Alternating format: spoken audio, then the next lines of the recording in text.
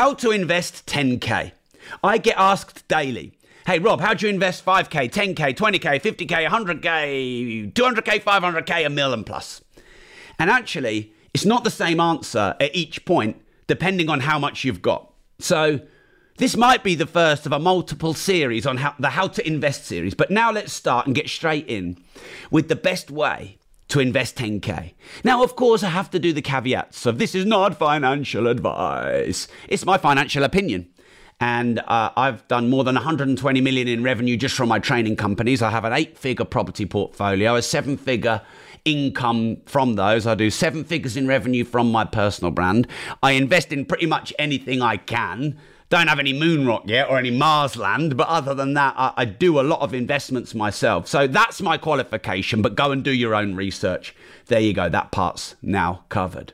So if you've got 10 grand or thereabouts, whenever you invest some money, you ideally want to be diversified, especially if that's the only money you have to invest. So if, for example, you wanted to invest 10K, but you've got 100K, well, you could put 10K into one asset class because you've still got 90K. So you're not all in. When it comes to investing, you don't want to be overexposed by being in one single asset. Now, even though, for example, I have 1,100 tenants across hundreds of properties and property has made me tens of millions of pounds, that's not even exaggeration, that's an under exaggeration, I still don't want to be all in on property. Because what if there's a massive property crash? What if property laws and rights change? What if the banks want to call in the loans? You know, there's some what ifs. Now, I know they're a bit doomsday-ish, but they're genuine what ifs. So the first rule of investing is you don't want to be all in on one class. Now, when you have 10 grand, it's hard to diversify, isn't it? Because 10 grand doesn't go very far. But I've worked out a little plan for you, which actually I think is a pretty solid use of 10 grand. So as well as being diversified, paradoxically, you don't want to be so diversified that you're thin and you don't get enough compounding or velocity of your money. So, you know, if you're going to put £100 or dollars into 100 different asset classes, that's too diversified. So when it comes to diversification, you probably want to be, I'm thinking 3 to 5 different asset classes would probably be safe, but not too thin. Now, of course, that's generic. And if you've got 100 million or 1,000, it's easier to be more diversified in more asset classes. Now, I also think it's important to be a mixture between physical and digital, and a mixture of decentralized and centralized, and a mixture of capital and income. Now, by the way, if I'm starting to speak a bit fast and put too much in, of your 10 grand, I reckon you want 20% of that or 30% of that in physical assets. So a physical asset, for example, would be gold. A physical asset might be a watch. Something physical, something material. Now, why do you want... Now, by the way, property and real estate is physical, but 10 grand's not going to get you very far, especially 20% of 10 grand. So we're not there yet. Although if any of you do know property, 2 to 3 grand will probably get you a rent-to-rent property if you know what that is. So that's something you could think about, but I'm not going to talk about that here. So why would you want a physical asset and maybe not just put it all in the stock market? Because when currency is being debased and devalued, and when inflation is really high, anything linked to cash and money is going down in value. And the less trust there is in banks and currency in the system, the more physical material assets like silver and gold, etc., tend to do well. Because if there's a revolution and, you know, there's $1 million notes that are actually worth about £10, then gold's going to rule. Was it BA, Mr. T? The golden rule is the man with the gold rules. So I reckon you want about 20... You've got just enough money with 10 grand to buy a Krugerrand or a gold coin, a sovereign or Britannia coin. Physical gold coin. Some people are like, oh yeah, you can store it online or digital gold. Not a fan. I'm not a fan personally. I think it needs to be physical and you need to own it. Now, the downside of owning physical is you've got storage and insurance that has to be done. So that's got to be considered and safe. Maybe you have a safe or a safety deposit box. But I would start with your 10 grand of investing about 20-ish% of it. Depending on the price of gold, you can probably get a Krugerrand or a gold coin. That is physical, it's real. In current times, that's quite valuable. Certainly much, much more valuable than cash. Okay, the next thing then I would say is you probably want about 10% in Bitcoin. Now, the more money you have, I would suggest the lower percentage you should be in Bitcoin. Bitcoin, is it proven yet? It's hard to say. You'd probably say, relatively, it's priced quite low. But you know it can go up and down like a horse draws. Very volatile. I do believe that Bitcoin has proven it to be decentralized. I do believe it's proven to be scarce with no more creation. So you can't get the debasement like you do with money currency of inflation because you can't create any more. There's no quantitative easing of Bitcoin. So I probably would say about 5 to 10% of your grand probably is good to go into Bitcoin. It's decentralized, like gold is sort of decentralized, more decentralized than cash. It's sort of physical, but it's sort of digital. And it's a modern future investment class. And it probably is more likely to go wildly high, also wildly low, than other more proven asset classes. So at the moment, we're about 20-ish% into gold. We're about 10-ish% into Bitcoin. Then I'd be looking at about 20-ish% into the stock market. So S&P 500, FTSE 100, the proven top 100 or 500 companies over decades or a century. That's well diversified. So you're not at risk in case if you invest in one stock or one company, that they could go bust and you could lose everything. And I would not use a broker because you're going to keep slicing the cake of the broker fees. It's going to eat into your margin. I would just use something like Hargreaves Lansdown, which is an app where you can self-invest. You do pay fees, but you pay minimal fees because there are no intermediaries or brokers or agents.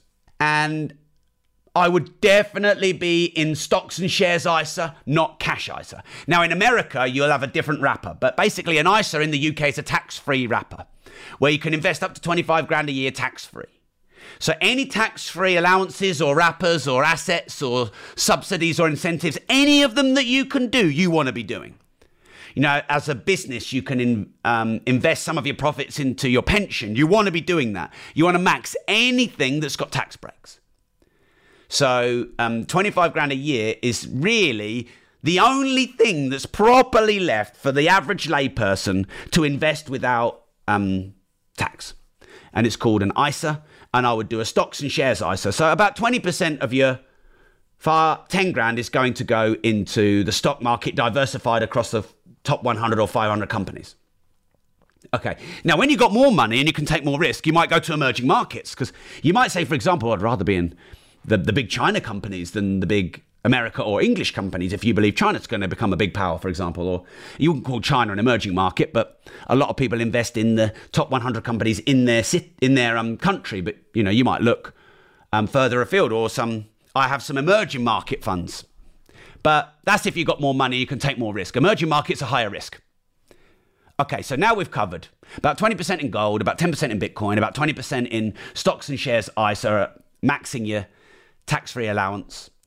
Then I would buy, I think anyone in their investment portfolio should seriously consider watches. Now, I have a passion for watches, so that helps. But watches are one of the few, they're basically seen as a liability by the government because they kind of are because most of them go down, but some of them go up. So you've not got a strict tax laws on them. And the right ones like a Rolex Daytona or something like that have proven to go up in value. Now, with 10 grand, you can't even buy half of a Rolex Daytona at the moment. So I'm going to give you a little tip off here. And that is the Moon Swatch. It's a collaboration between Omega and Swatch. It's called the Moon Swatch. And they're £207 new. They do 9 editions, I believe. They're all based on, there's the moon and then the planets. So I think that's 9 or 10. And if you can get one, 207, that is undervalued. They're worth more. They're trading at 330, 400, 500 plus secondhand on the grey market. So every time you go in a city where they've got a swatch shop, go in and ask if they've got any moon swatches and just buy as many as you can get. I think they'll have a ceiling, a maximum. They might let you have 3. Buy as many as you can. 207, get 3 of them. Get as many as you can. Now, I've bought all bar the Neptune. The Neptune is going for like $3,000 for a £207 watch. But I've got all the others. And they're going anywhere from, $320, $330 up to £3,000, depending on which model. So it's called the Moon Swatch. And it's a collaboration between Omega and Swatch. In the long run, I think... Look, remember, I'm just telling you my opinion and my experience. There's no guarantees in any of this. Do your own research. But Swatch is the lower value brand. Omega is the higher value brand. An Omega will cost you 5 or 10 grand. A Swatch will cost you 70 quid, 100 quid. So who's getting the leverage benefit of this brand collab? Well, essentially, Omega are pulling Swatch up. So, yeah, by the way, I don't think Omega will do this forever. Why would they? Because ultimately, Swatch are the ones that are getting the brand leverage. So if they discontinue, then these swatches, these Moon swatches, I think could go up in value quite a lot as a percentage. You're not going to make millions out of them. Of course, they're only a £207 watch, but this is how to invest 10 grand, not how to invest 100 grand. If it was how to invest 100 grand, I'll probably be looking at a Rolex Daytona steel. 2005, 2008 kind of range seem to be good value right now.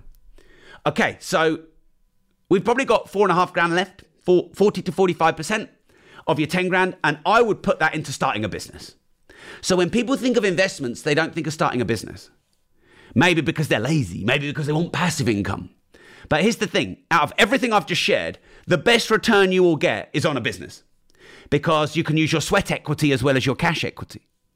You know, businesses have 10 or 100 or 1,000 times growth or 10 or 50 times multipliers. You can make millions in profit from zero start in just a few short years with a disruptive, innovative business model. So I would definitely be investing 40 to 45% of your 10 grand into a business. Now, if you want the business that could be started on 4 grand and is scalable, because a lot of businesses, 4 grand is not enough to start. But building a membership site definitely is, you could start that probably on a few $100, maybe even less than $100. I mean, you need payment gateway, payment merchant, you need hosting. You might have to pay a platform to host your content like Patreon. But you've probably already got your phone, so you can already do your video content. Maybe you need to buy I use a PodTrack 4 and a Shure SMB7 for my podcast, but you might just get a Zoom H1, $100, I think. So pretty quickly, you can record video and audio, which is going to be the format of content for your membership site. So for $100 or hundreds of dollars, you can launch a membership site. And then you'd invest the rest in maybe a bit of equipment, but probably in marketing. Maybe some boosts or Facebook ads or building your database to have people to offer your membership site to. Now, I have a fast approaching 10,000 members on Rob.team. I'm not going to tell you how many, but yeah, we've got a lot of members. And it costs me nothing to get new Rob.team members because I don't do paid ads. All I do is do a Facebook Live or a podcast or a TikTok Live, on average, just over once a day. I've been doing a little experiment for 135-ish days where I committed every day to just talk about Rob.team, do content, and then just talk about it.